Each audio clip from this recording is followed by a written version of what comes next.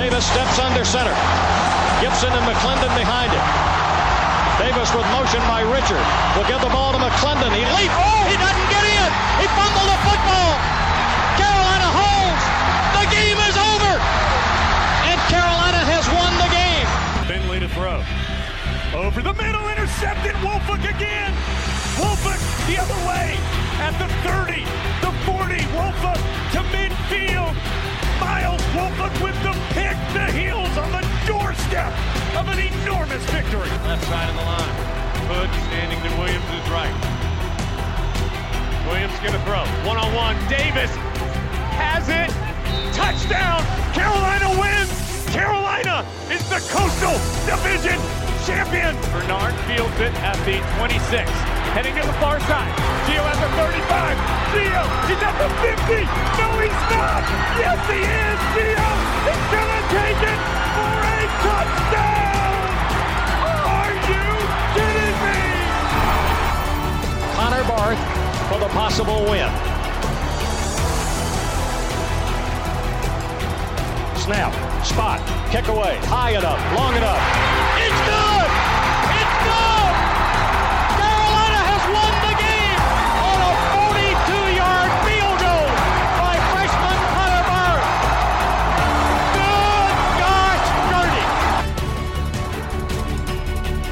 This is the Heel Tough Blog Podcast. Hey guys, and welcome to another edition of the Heel Tough Blog Podcast. It's your host, Anthony Pagnotta, with you guys as always. Today, it is time to recap Carolina's 21-17 loss to the Georgia Tech Yellow Jackets, the second straight season that Carolina has fallen to the Yellow Jackets in stunning fashion. We'll try to figure out what all went wrong, where this loss ranks all time, where Carolina goes from here, all that kind of stuff. We also have an update on the status of Antoine Green, as well as John Copenhaver, who kind of slipped under the radar but missed the game on Saturday. And also a weird situation happening at the previous stop for Phil Longo. It looks like Lane Kiffin could possibly be gone. What would that possibly mean for Phil Longo? We'll touch on that just really quickly, especially since there is nothing officially confirmed on that. But let's talk about a game that I don't think anybody could have possibly seen coming between Carolina and Georgia Tech for the second straight year. This was a game last year heading in. We felt like Carolina was going to be able to win pretty easily. They get blown out in Atlanta. This year, a game that Carolina felt was probably going to be a pretty good one to get them prepared for NC State. But the way that Carolina had played throughout the rest of the season, the fact that they clinched the ACC Coastal last week sort of set this up as a trap game. But it was one that a lot of people, I think, billed kind of correctly as a maturity game for Carolina. This would show how mature this team was. And they failed, and they failed badly. Carolina led 17-0 before just before halftime. Actually, a play that kind of changed the game. Carolina up, 17-0, chance to get the ball back. Right before halftime, they call timeout on a 3rd and 4 with 2:24 to go in the first half. Georgia Tech comes out and converts that, and Carolina sort of falls apart. A couple of communication breakdowns on that drive leads to a touchdown. And from there, Carolina was never able to turn things back in their favor. The offense completely shut down. It was struggling even before that, but it completely shut down after that. Georgia Tech scores 21 straight, and Carolina suffers a second straight loss to a Georgia Tech team that is being coached currently by an interim coach. Last year, headed into the game against Carolina pretty much with Jeff Collins already on the hot seat. There was a chance that probably if they lost that game, Jeff Collins was going to be fired a season earlier than he actually was. And once again, Carolina just left scratching their head with another loss that, frankly, makes absolutely no sense at the end of the day. Yeah, it's one of the rare times in my podcasting, blogging, radio career I've hated being right. But for the last 3 to 4 weeks, I came on here and told you guys, while you got a great quarterback and we have a record that looks good on paper, it was inflated. And it wasn't the best reflection of what this team really was. And that made a lot of people upset, including, and led to me being called a lot of different names, including a fat ass. But ultimately, that's what Saturday proved, was that Carolina, and look, they're still going to go and have a chance to win a conference championship. And so while this season doesn't derail everything you've accomplished so far, but this is why I had to push back on the notion that this team was a legitimate threat to make the college football playoff. It's why I never got upset with their rankings, because they weren't beating bad football teams the way they should beat bad football teams. And at some point, when you're asking a 19-year-old kid to win you every game, at some point that 19-year-old kid's not going to have it. And that's what happened on Saturday. For the first time all year long, Drake Maye looked like a redshirt freshman playing Major I college football with a lot of pressure on him. A lot of it was, you got to credit Georgia Tech. I thought their defensive line, the way they stunted up front, really gave our offensive line a lot of fits. But this was a team that was distracted. Frankly, this was a program that was distracted. They spent the whole week campaigning and pushing for Drake Maye to be a Heisman contender, which, to be fair, he was, but that became the focus, not winning football games. And like Mack Brown told his team in the middle of the week, to win the Heisman, it's a team award, because it's a great player on a great team. We're trying to get to that. And Saturday night, they had a chance to maybe solidify his positioning to go to New York. And, he still may wind up at that Heisman Trophy ceremony. But after what he did at home against a bad Georgia Tech team, that went out the window. And, the last time I left a place that quiet, it was after I disappointed a woman. But there were 50,000 Tar Heel fans that walked out of Kenan Stadium on Saturday night completely befuddled and disappointed in the effort they saw on that field. Well, I want to clean one thing up. I was not the person that called you a fat ass. That was somebody else. I have called you that multiple times, but that was not in relation to this. Everything you said there is pretty much spot on. We said, the recipe of having to rely on Drake Maye over and over again. And look, I've seen some people that are pretty much just completely casting this dude off and saying, well, now we see what he really is. That is not even that. There is no chance that he will play a game that bad. For me, at least the rest of the season. But I would be shocked if he plays one that bad the rest of his career. That was just an off night. And guess what? We've seen other guys that have had off nights. Did we just forget the opening game of the season for CJ Stroud? The game, and I get it, in weather in the conditions that he had to deal with against Northwestern, but he didn't look great in that game either. And there are a lot of other guys throughout college football that have had games like that. Sam Howell had games like that as well. It's just part of it. There are times where teams can figure you out. And the other night, look, it wasn't just him. He got absolutely no help. I don't really know how much of the blame you can honestly put on him. He certainly missed some throws. There's no doubt about it. But yeah, you're right. I don't think he will go to New York. I don't think it's because he doesn't deserve to. I think that they were looking for any excuse not to send him to New York. And now this will be their chance to say, yeah, we're not sending him. We're going to send – I know who they're going to send, depending on if Blake Corum is healthy. They will send C.J. Stroud, Blake Corum, and Caleb Williams. Those will be your three that will be there. And they will say Drake Maye that game against Georgia Tech showed us everything we needed to see, that he is not a guy worthy of being in the running for that, which I think is ridiculous, but it is what it is. But as I mentioned, it was a whole effort. It was a team effort offensively. I don't think anybody could have seen that coming. I mean, look, an off night for this offense, we thought was maybe they score 24, 28 points. I don't think anybody thought that we would see an offense that simply could not move the ball at all after halftime.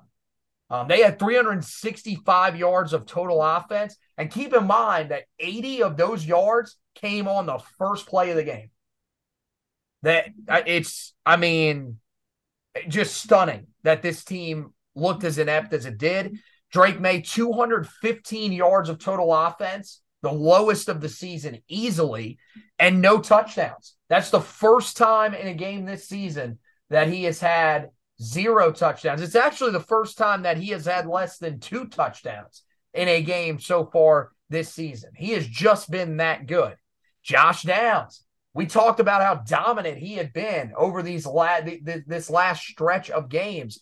3 catches, 31 yards, had 2 drops, including the biggest one of the game that could have potentially saved it all. I'm not willing to say, as some people were saying, that cost Carolina the game, because we still don't know what this defense does against a team that was moving the ball better on our defense than we were moving it on their defense. So I think that was one of the biggest things that we saw the other night, was that Carolina's 2 stars really struggled, and it was the worst possible night for that to happen. Yeah, for Josh Downs to be the type of guy we know him to be, you made a campaign for him last week to be an All-American. All-Americans make the play that he didn't make in the fourth quarter, and I thought that was just the best way to really, I guess, put a bow on what was a bad offensive performance. And it was something that up to this point we thought this offense was immune to. I thought, we've praised Phil Longo for the majority of the season, and rightfully so. This was another game plan that didn't make the most of sense, and Carolina just could never find itself in a rhythm. And I'll echo the words that Mac Brown said. The worst thing they did was they scored the first offensive play. Yep. Because they got it in their head against a 4-6 football team, it was going to be easy. Well, the thing about that 4-6 football team is that they've got an interim head coach that they're believing in what he's telling them. And they never got down. They never got discouraged. And it just completely befuddled Carolina. I don't know if Carolina has played a team that played with so much emotion like we saw on Saturday. And I don't think you saw that from App State. I don't think you saw that even from a Notre Dame team that came into Chapel Hill desperate from a win. That Georgia Tech team played with some stuff that we were saying they were going to play with Jeff Collins, and it never came to fruition. And so it was really struggling for Josh Downs. And I think the thing is that, for some reason, there was worry about Antoine Green not being on the field. Yep. And how it was going to impact this offense. But, I really believed in the guys that had stepped up early in the season, the Kobe Paysours, the Gavin Blackwells, the J.J. Jones of the world. And you factor those guys in with the tight ends, given Josh Downs' recent play of late, that Carolina's passing game was going to do what it did, which was march up and down the field and help put a lot of points up on the board. But it was very evident that not having that deep threat for Drake Maye to try to throw the football down the field, it really took a lot away from Carolina's offense. A running game that, outside of the first run of the game and then another long run where it was called back for a BS holding, had nothing up front. This offense, just in every facet of the game on Saturday night, was out of rhythm. Well, I thought the receivers, they struggled to create separation all night. Again, one of the other big plays, yet Gavin Blackwell, second drive of the game, catches the big play down the middle for 40 yards. That was his biggest play of the night. He had another catch where he did a good job of freeing himself up and getting some yards after the catch. but he just couldn't create consistent separation. J.J. Jones just has – I mean, he just has not been the same guy since Antoine Green came back. It just has not been there. Early in the season, he was the guy that was the deep threat, and you would hit him once or twice a game, but that just isn't there right now. And in terms of Kobe Paysour, it's hard to get him on the field because he is pretty much bound to the slot. They have to use him in the slot. So the only time he's out there is when Josh Downs is off the field. And, I mean, look, the way Josh Downs has played all season long, there was no reason to take him off the field. Even the other night, you weren't going to take him off the field because he gave you the best chance to win the game. Bryson Nesbitt, look, 4 catches, 85 yards were great, but he had a key drop.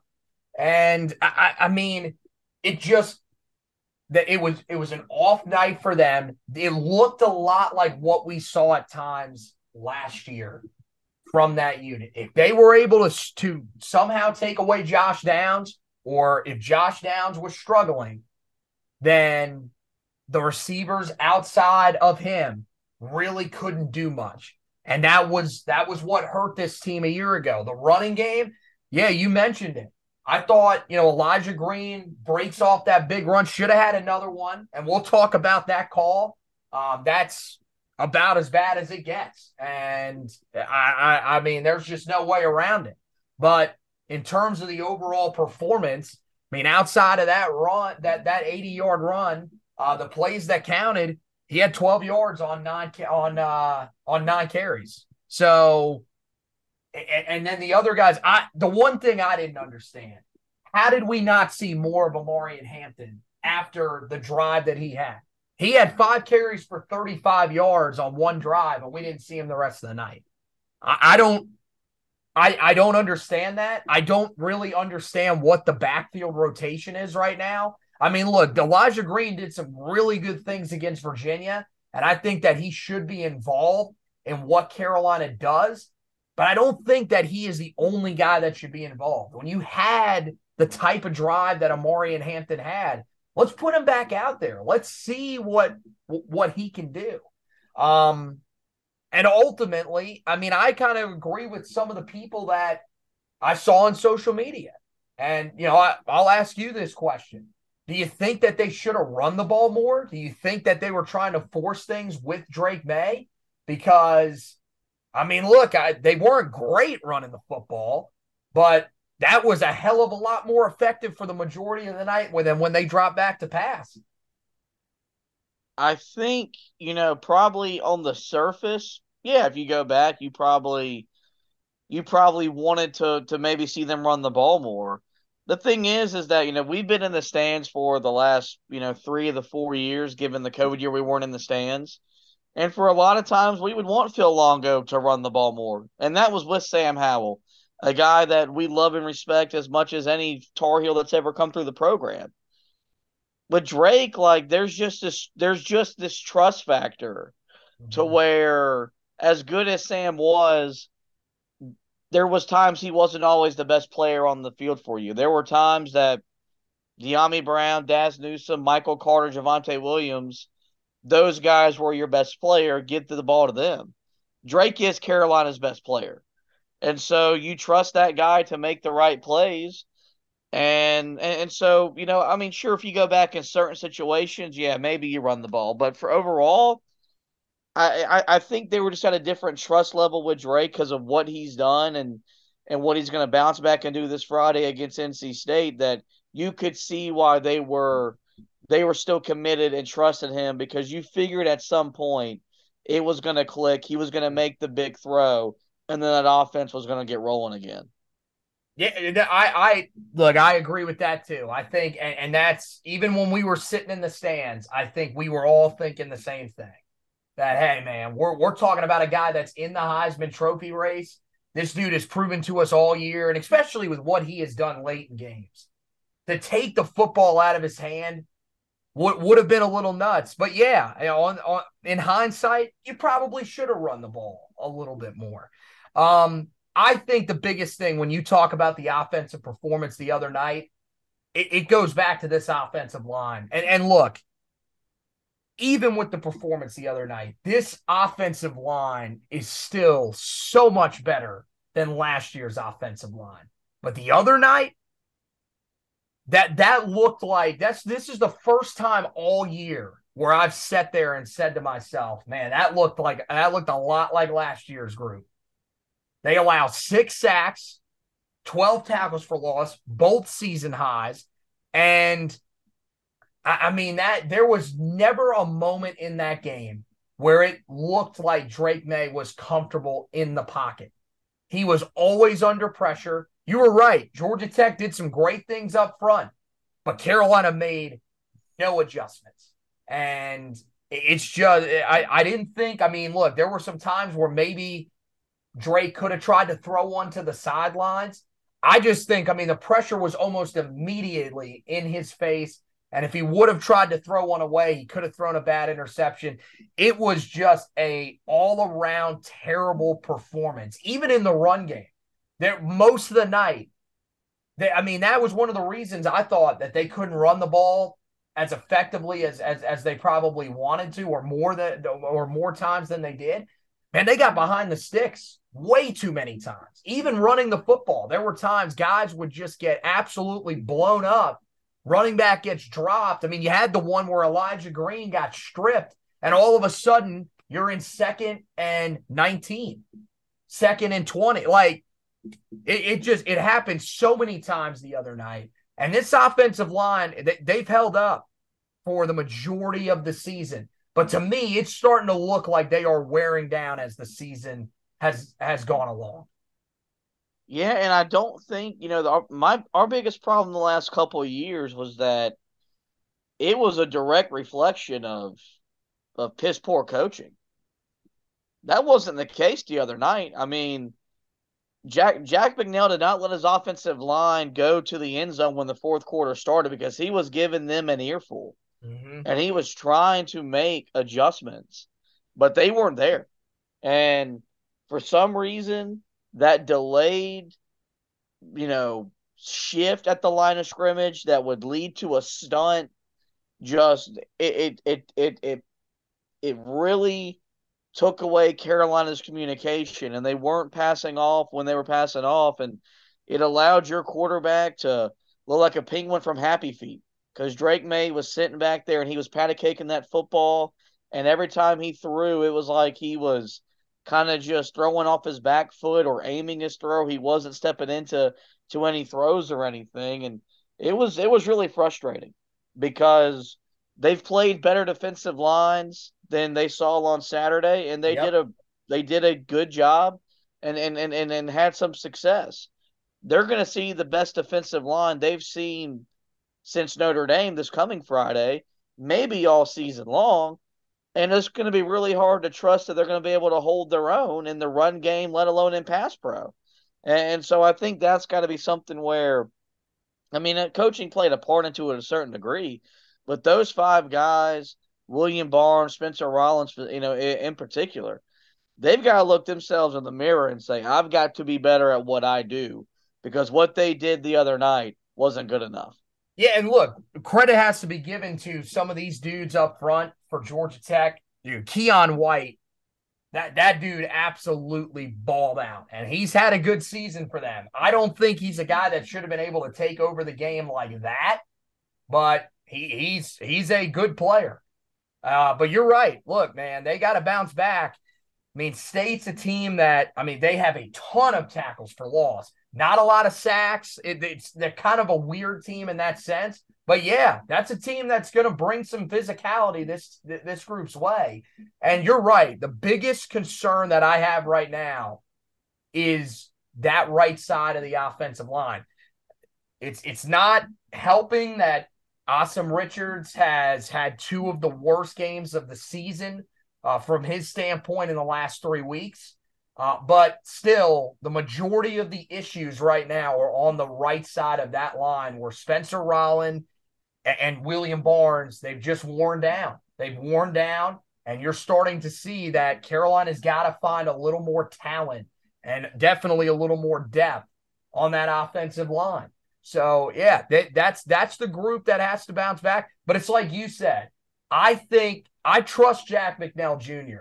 He is doing the best that he can with a group that, look, they've got some guys that are experienced, but in terms of the overall talent, this is still not where you would want this to ultimately be moving forward. So that's an area that hopefully Carolina can improve, but just like the rest of the offense, Carolina needs these guys to recollect themselves. They need Drake May to recollect himself and be the guy that he has been all season.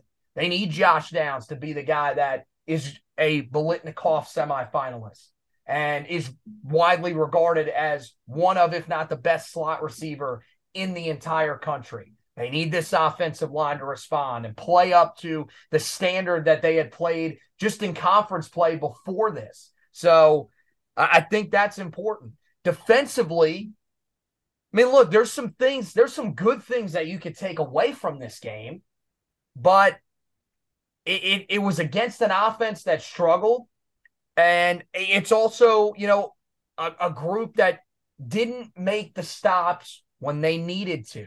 The defensive line, I thought, was pretty much a perfect representation of what Carolina's defense was in this game.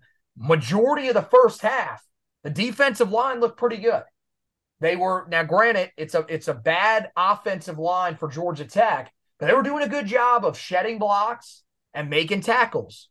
The linebackers did a great job getting downhill and making plays in the backfield. But that defensive line, you saw some guys that were stepping up, primarily Kamen Rucker. And in the second half, they kind of disappeared. And you notice that with the defense as well. They started to struggle as a whole. And it continues to prove that Carolina's defensive line, it carries everything for what this unit is going to be. And once again, I mean, look, no sacks on the quarterback. Part of that was the game plan for Georgia Tech. They just screamed the hell out of you, and you just could not tackle in the open field. We saw that earlier in the year, even against a team like Florida A&M, who ran very similar things. But the other part of it is that, look, Carolina has 8 sacks in 7 conference games this season.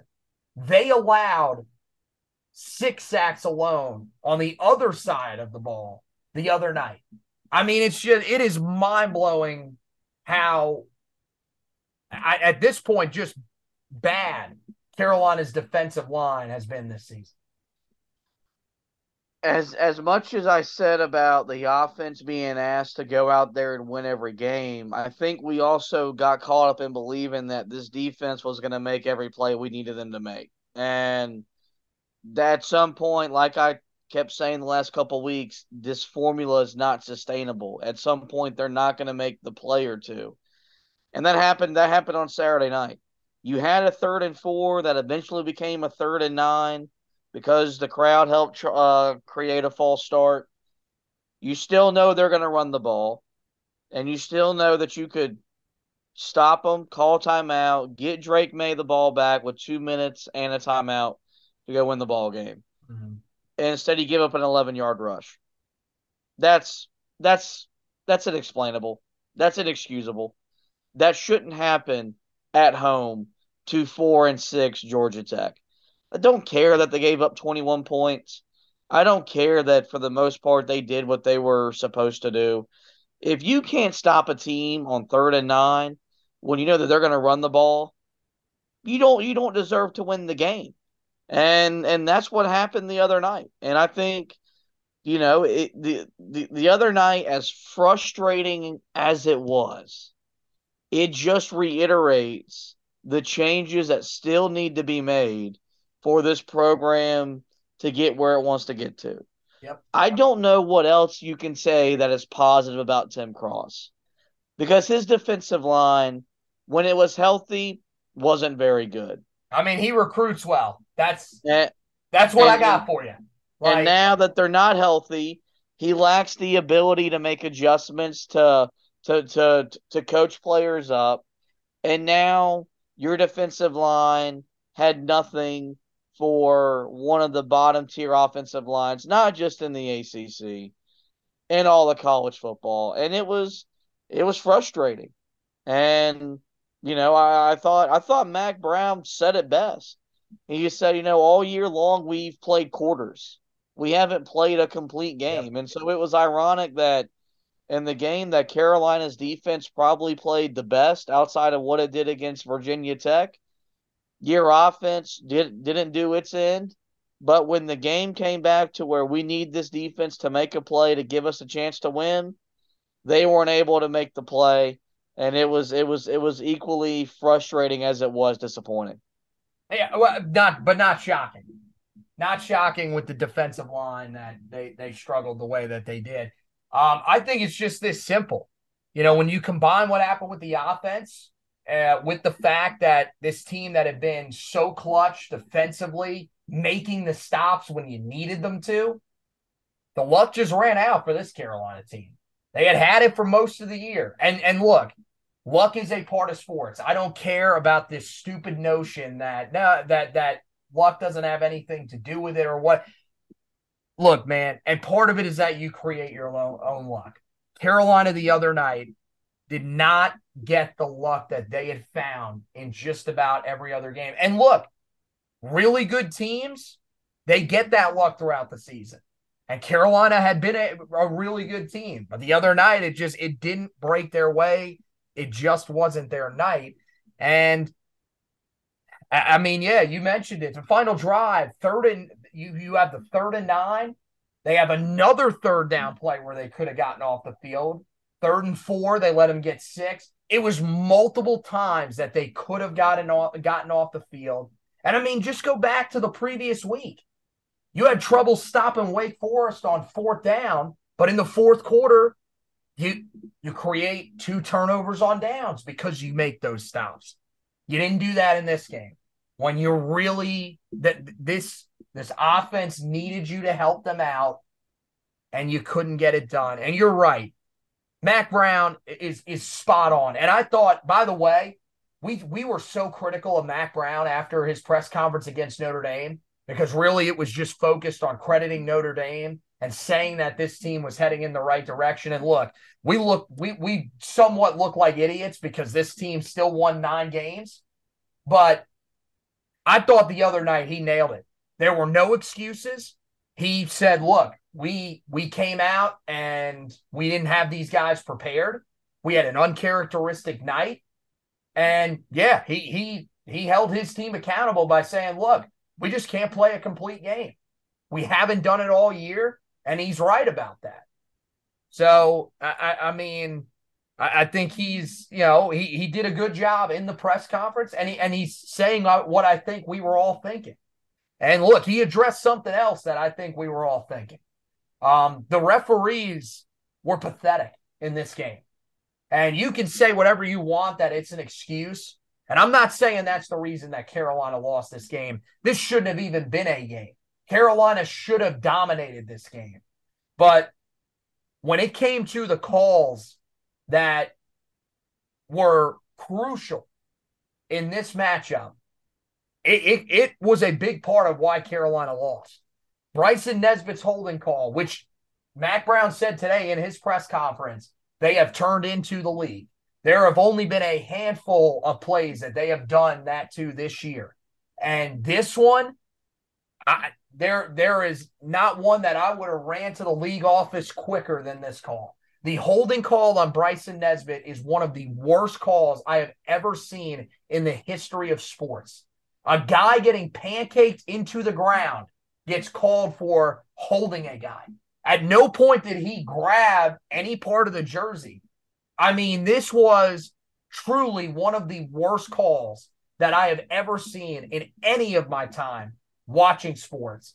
Not to mention the pass interference penalty that wasn't called on DJ Jones. That one was closer. I get it, bang, bang play, but I thought it was pretty obvious that the defender got there early. That would have eliminated the play, the 4th down play where Josh Downs drops the ball in the end zone. They would have been 1st and goal. And to me, I thought they got this call right. But on that final drive, one of those 3rd down conversions, the one that I talked about, 3rd and 4, they get 6 yards on the pass to Hassan Hall. It looked like his foot was really close to being out of bounds. I thought he probably stayed inbounds, and even if he didn't, it was so close that they were going to stick with the call on the field. But I cannot get over that call on Bryson Nesbitt. That completely changed the game, because if that play stands, the 68-yard touchdown, Carolina's up 10, it's the middle of the third quarter. At that point, you would feel at least that Carolina would have swung momentum back in their favor. And who knows how the game goes from there. I'm not one that usually likes to sit and blame the referees, but that is a call that completely changed the direction of the game. Yeah, the officiating impact of the game didn't cost Carolina the game. What cost Carolina the game was that they weren't mentally tough to respond to an official making a mistake. And that's when in those situations, what you got to do, you got to battle through adversity that wasn't self-imposed, but it's there. And that's what good football teams, that's what teams that compete to win championships, what we're trying to be, that's what those type of teams do. And Mack Brown was right to voice his frustration, because it was a bad call, but it happens. And you've got to find a way to overcome that, because it happens in every game, in every sport. Every time two teams walk on the field, the officials are going to make a call. And it felt like to me that was like the final nail in the coffin for the offense. When that flag got thrown and they had to walk it back, it was like all the air being let out of the balloon. It was like, for some reason, that was the hurdle that they could not get over the rest of the way. And so that's got to be the challenge this week for this team, is that, this is going to happen again. It's going to happen on Friday. It's going to happen on Saturday, where an official is going to make a bad call. You can't do nothing about it except respond. And hopefully the next time we're in that situation, we respond in a more positive way, as opposed to letting it impact us and really impact the game in other ways that the officiating should have an impact on. I mean, look, I get what you're saying. It's rare. I mean, when was the last time that Carolina had a big play like that taken off the board because of a penalty? And especially in a game where things were not going your way, and it could have swung. That there's no doubt that would have swung that game. I get it. I get what you're saying, and that's something that hopefully they can use as a learning tool moving forward. At the same time, I mean, these refs deserve to be lambasted for that call. And the ACC refs as a whole, it's not just in the game that Carolina played the other night. The ACC refs as a whole have been absolutely terrible this year. It only gets worse and worse. Every single year it gets worse. And that play, I mean, that's one that if things do truly fall apart, you can look back on that play and, in part the response to that play from the team and say that is one of the things that turned this season for Carolina. Now, here's the thing.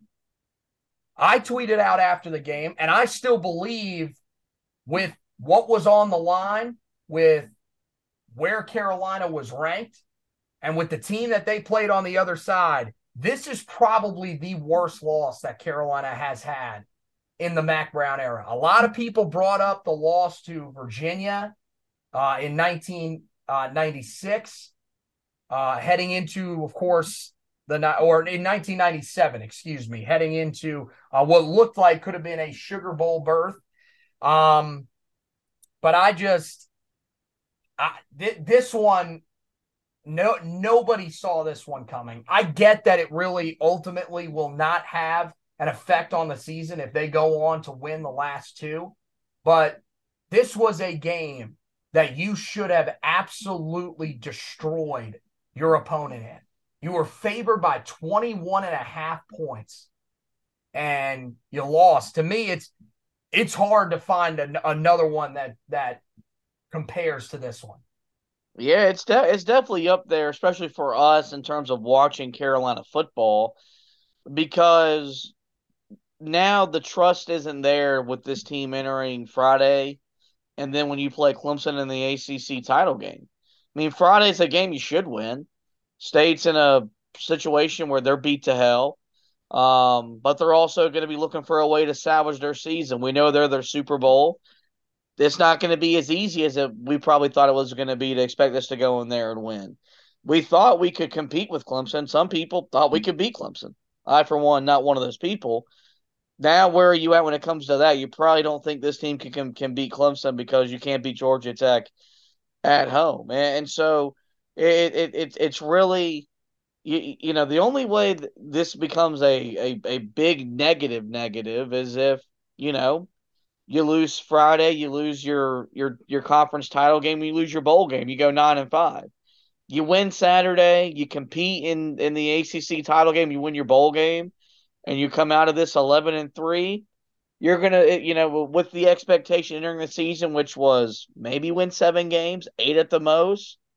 Then it's, you know, this will just be a blip on the radar. But in the moment, probably the worst loss of Mac Brown 2.0. It felt a lot like when Larry Fedora lost at Duke in 2016, although that Duke team was a bowl team and was in, at the time, the thick of things for the ACC Coastal. This Georgia Tech game was not, or this Georgia Tech team was not. But definitely a head-scratching loss, and one that many Tar Heel football fans have had to endure over the last, 20, 30, hell, let's call it 40 years. Well, to me, it felt like a game from last year. It felt like the Florida State game. That was a game, remember, they got up 10-0, and Florida State punched them in the mouth, and they never responded. It wasn't a great day offensively for Florida State, but Carolina's offense couldn't really do anything the rest of the day. And as a result, they lost a game to a team that would not make a bowl game. Or no, did Florida State make a bowl game last year? If they did, they were 6-6. They were not a good football team a year ago. And this one feels very similar. So, and with where you were at, that's what it was. You were, I mean, look, I know there were some people, and you were one of them, that was still that was concerned with what you saw from this team. So I don't know if you would say that the fan base was on cloud 9, but the fan base was feeling pretty good about just how special of a season this could be. And look, there was a legitimate reason to think that, hey, Carolina could go in there and not only compete with Clemson, but beat them because of the offense that we had seen so far this year and because of the play of Drake May. And that's what I think is so dejecting about the other night. Now, the other part of this question is, do you think that this loss kind of undercuts everything that Carolina has done this year? You got to feel like it puts a pretty significant dent in the progress because, I mean, look, they did what they had to do on the road. And winning on the road is something that this team had struggled with under Mac Brown. This program really in general had struggled with for a while. But now the concern has to be is, look, you haven't exactly played outstanding at home so far this season. The Notre Dame loss does not look anywhere near as bad as it did at the time. But this is a bad loss at home. And it's now 2 years in a row where you've had a game like this. The Florida State game that I mentioned was the one last year. And now you've got this game at home this year. And you wonder, look, this was a place that was a fortress for Carolina the first 2 years that Mac Brown was the head coach in his second tenure. But now it's seeming like teams aren't going to be as afraid to come in here and play Carolina because they sleepwalk through some of these games at home. Does this kind of undercut the season that Carolina has had to this point, or are you not there? I think it depends on what happens Friday, because I mean Friday is, it's an important game. You look at the way you lost last year, in inexplicable fashion, against a team that we hate the most and against a team that wants nothing more than to beat us. And as I just said a few minutes ago, for what's been a lost season for them, kind of like last year was for us. A way to salvage it would be to beat us. Yep. So I think if Carolina comes out and they respond and they beat NC State at home and you get that double-digit win plateau and you go to Charlotte and you at least compete for 60 minutes, then no, I don't think it does. But if this derails what you've done at this point, I think what it would do was just further confirm what I thought about this team, was that they were a team with an inflated record because you have a great quarterback, and that they weren't playing with the winning formula. It would also show a lack of mental toughness that this team doesn't have, and a mental fortitude to respond to adversity, which is what sports is all about. So no, I mean, right now, does this loss sting? And are we as Tar Heel fans going to be mad about it? Yeah. I mean, they effectively ruined my Thanksgiving holiday, my favorite day of the year. Wow. But if they come back and they respond the way that they're capable of, because they've got a leader like Drake May, you've got, some special offensive players, then no, it doesn't. But I think it's something that we have to wait and see, because they had a chance to really write one of the final sentences on the chapter of 22 with the win on Saturday to cement, a double-digit win season. Now there's a lot of things left open in the air as we wind down the end of the regular season and get ready for the ACC title game, to where we still feel better about this direction of the program under Mack Brown, which was something we didn't know where we stood entering the year. But if this thing spirals out of control, there could be a lot more questions that persist about Carolina football than we would have thought before 5:30 last Saturday. Yeah, I think that's how I'm looking at it too. I think if you're talking about just sitting in the moment right now, does this kind of undercut what they've done to this point? Yes. I think to a certain extent it does. Because, I mean, the best team that you've beaten is probably either Duke or Pittsburgh. So, I mean, look, it's been a good season, and they've accomplished one of their goals of winning the Coastal. But this was, in terms of where the season was heading, I think that's what it is more than anything. It undercuts the fact that this was heading towards being a special season. This was heading towards being even a step above what the team did in 2020. Where now, I mean, depending on how it works out, you're probably back to a similar spot that you were after the 2020 season. And look, that's not a bad thing. That is much better than where they were a year ago. And it's a good job by Mack Brown and his staff. But I think you're right. If Carolina wins on Friday against NC State, I think there is a good chance that pretty much will wipe, I'm not going to say completely wipe away the memories, but it will definitely soften the blow from this loss. And I think, especially if they go in and win the ACC championship, then yeah, we won't be talking about this really at all, because then you go to back-to-back Orange Bowls. This one, a much tougher path to get there, because you would have to win the conference championship. Then, yeah, we're not talking really about that. We're talking about it next season when you're in the middle of the year and you're saying, look, we've got to avoid this one game that we always seem to lose. But outside of that, you won't be talking about it. But it really depends, I think, more than anything, on what they do Friday night. You cannot let this game beat you twice. Well, guys, we're going to take a real quick break. And when we come back, we have an injury update on two guys that missed the game the other night against the Georgia Tech Yellow Jackets. Will they be back for the game against NC State? And also, we have Lane Kiffin news at Ole Miss. Could this affect Phil Longo? We'll tell you about that when we come back on this edition of the Heel Tough Blog Podcast, back right after this. Your kicker's lining up for an onside kick. The chances of regaining possession are slim. The stakes are high and the tension is higher. Your pulse is racing. He kicks and you watch as the ball lands.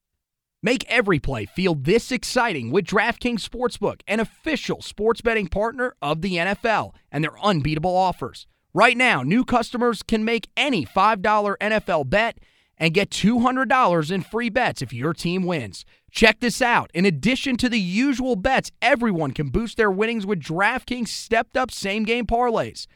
Maybe you want to bet on one of your favorite Tar Heel players. Maybe you like Michael Carter and his matchup for the Jets that week. Or maybe you want to bet on the total number of tackles that Cole Holcomb will have in a game. You can do all that on DraftKings Sportsbook. To make things even sweeter, you can throw down on stepped-up same-game parlays once per game day all season long. Download the DraftKings Sportsbook app now and use the promo code TPPN to get $200 in free bets if your team wins. Just place a $5 bet on any football game, only at DraftKings Sportsbook using the promo code TPPN. Minimum age and eligibility restrictions apply. See show notes for details.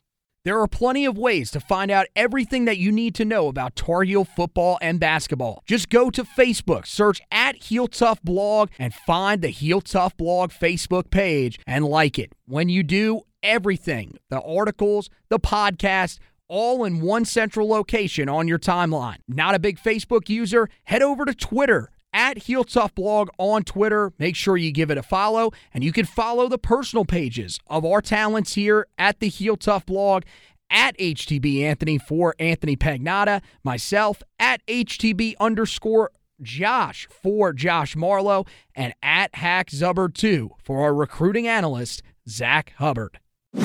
Hey guys, welcome back in Heel Tough Blog Podcast. Anthony Pagnotta, Josh Marlowe with you. Well, two guys that did miss the game the other night. We talked a little bit about Antoine Green and how big it was not having him in the lineup the other night. John Copenhaver, the third-string tight end, also missed this game for the Tar Heels.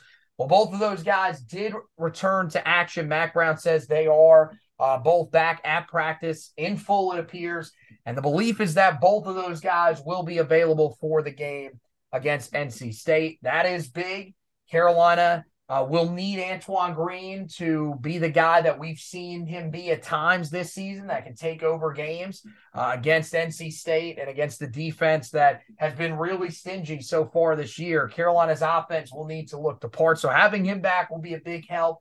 And John Copenhaver, a guy that has developed into a really good blocker, has become a guy that can be a weapon down near the goal line and has made some big plays throughout the year. Having him back in the lineup will be helpful as well. I did also mention, now this situation is very, very weird. It's kind of hard to get a read on exactly where it is, but I feel like we're always kind of in this spot with Lane Kiffin just in general. Earlier tonight, John Sokolov, who covers both Mississippi and Mississippi State for WCBI News, which is in Northeast Mississippi, put out a tweet basically saying that Lane Kiffin will resign after this week. He will basically coach on Thursday against Mississippi State, and that will be his final game at Ole Miss before he heads to take the head coaching job at Auburn. Now, this is not the most outlandish thing. We've kind of heard some rumblings that this could be on the horizon. Lane has not exactly denied any of this, although it hasn't been brought up to him in any press conference that I know of. But also, you've started to see some signs of him starting to show some discontent with his fan base, with the team as a whole. Signs that we've seen before from him. But he comes out then later on this evening and basically says that it pretty much does a copy and paste version of Sokolov's tweet, types it out and actually prints it out and then post a picture of it, basically saying the same thing about Sokolov leaving for another news station, basically just trying to respond in the way that Lane Kiffin responds to these types of messages from the media. Now, look, I don't know ultimately what ends up happening. Wouldn't shock me either way what happens here, because Lane Kiffin's about as unpredictable as it gets when it comes to college football coaches. But the thing is that if the Ole Miss job opens, it's a pretty good job. The thing though is Phil Longo has ties there. Phil Longo is a guy that a lot of people throughout college football respect as a really good offensive mind. And we've seen that at both levels of college football. Good, young offensive minds will get opportunities to be head coaches before just about anybody else if they're looking for an up-and-comer. I don't know if Ole Miss would be, if they'd be looking for someone that's a recycled coach, whatever. But do you think that this would be something that Carolina fans should be concerned about from a Phil Longo perspective? No. No chance? Phil Longo has been an offensive coordinator in the Power 5 level for what? Less than a decade? The SEC, as we have seen, is a different beast. They are a different animal. The SEC is going to run Jimbo Fisher, a guy who's still a really good college football coach, out of the conference, because what you got to do in that conference, especially when you coach in the SEC West, it's really hard to ask.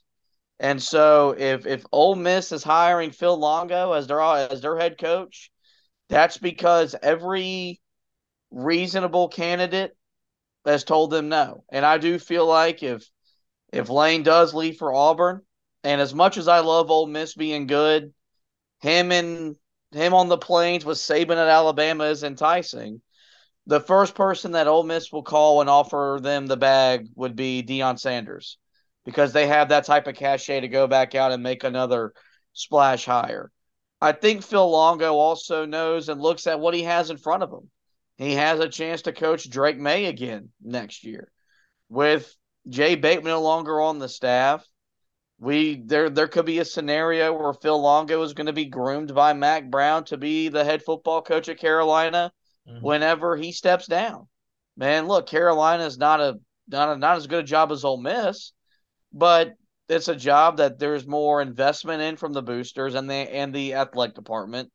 The fan base has showing a desire to support a football program that ultimately over the last 4 years hasn't won a whole lot of anything. So there's still reasons to still want to stay in Chapel Hill. So I don't see that becoming an issue unless, you're talking, 10 to 15 candidates tell Ole Miss, no thanks. Look, I don't think you can completely downplay the fact that he was there during one of their most successful times as the OC. I think that has to be taken into account. But yeah, I'd agree with you. I think that is a really, really significant step up for him. One thing that's interesting is, look, a guy that is having success in the SEC West, and I know things haven't gone the way that we thought they were going to go for him this year, but a lot of it is because of the injuries that his team has had at quarterback. Man, I don't think any of us thought Sam Pittman was going to be this good of a head coach. Now, the thing with Sam Pittman is he's a guy that has been in the SEC for years on top of years. So he is an SEC guy through and through. Not saying Phil Longo isn't an SEC guy. He's been there before. He knows what it takes to win in that conference. But yeah, I think that's a pretty significant step up. It's definitely noteworthy. And I think it's something that if his name was to show up at some point in the process, it wouldn't be all that shocking, because as we've talked about, kind of off the air, this is not exactly the greatest cycle for coaching prospects. And for Ole Miss, one of the best guys that you look at from the group of five level is Hugh Freeze. They're not rehiring him. That is absolutely not happening. I can guarantee that will not happen. So there aren't a ton of candidates out there, but I think you're right. I think it would probably be somebody like a Deion Sanders. I could see Willie Fritz from Tulane being a guy that could get a look. But it would not shock me if he is a guy that shows up on some of these lists that are put out by some writers. And again, he'll probably be pretty far down there. But yeah, ultimately, I think if you're concerned about him leaving, it's probably for the head coaching job of a team that of a team that loses a coach to one of these other hires. He's a guy we're going to have to keep an eye on throughout the offseason. But yeah, Ole Miss, probably too big of a step up for him. So that's going to wrap it up for this edition of the podcast, guys. Make sure you head over to the website, HeelToughBlog.com. We got you covered on everything from the Georgia Tech game. We've got my recap up, Ashton's analysis up. Mack Brown spoke to the media today, so we'll have those press conference takeaways for you guys. And we'll also have a stock report midweek to kind of tell you where things are at as Carolina now heads into that huge matchup with NC State. Carolina trying to get to that double-digit win mark and hoping to do it while enacting some revenge against a team last year that beat them in just one of the most cruel fashions for Carolina fans. Carolina hopes to respond and get that key win. We'll have you covered on that front as well. I'll have the preview for you. And then, of course, we'll run through all of our big recap stuff once that game is over. And then, of course, one more week after that, Carolina in the ACC championship game before they then find out where they will play in their bowl game. Hey, I can't believe we're here already, guys. 3 games remaining in the season for Tar Heel football, and let's see how they respond to that loss. We'll have it for you on the website. Meanwhile, Carolina basketball, they picked up their biggest win of the season to this point, easily their most complete performance against James Madison. I had the recap for you guys on that front, so make sure you go and check that out. And then Josh is going to have you covered when it comes to the PK85 tournament, a huge tournament for Carolina. They go out to Portland. They start with Portland, and then after that, some stiff tests that could lay on the horizon. This is going to be a week that shows us a weekend that shows us a lot about Carolina before they then, of course, get ready to head out and play in the ACC Big Ten Challenge in Bloomington against Indiana. So some big games coming up for the Tar Heels. Make sure you're following everything on HeelToughBlog.com. So once again, that wraps up for this edition of the podcast. Want to thank Josh for hosting with me. Want to thank you guys for listening. And as always, go Tar Heels.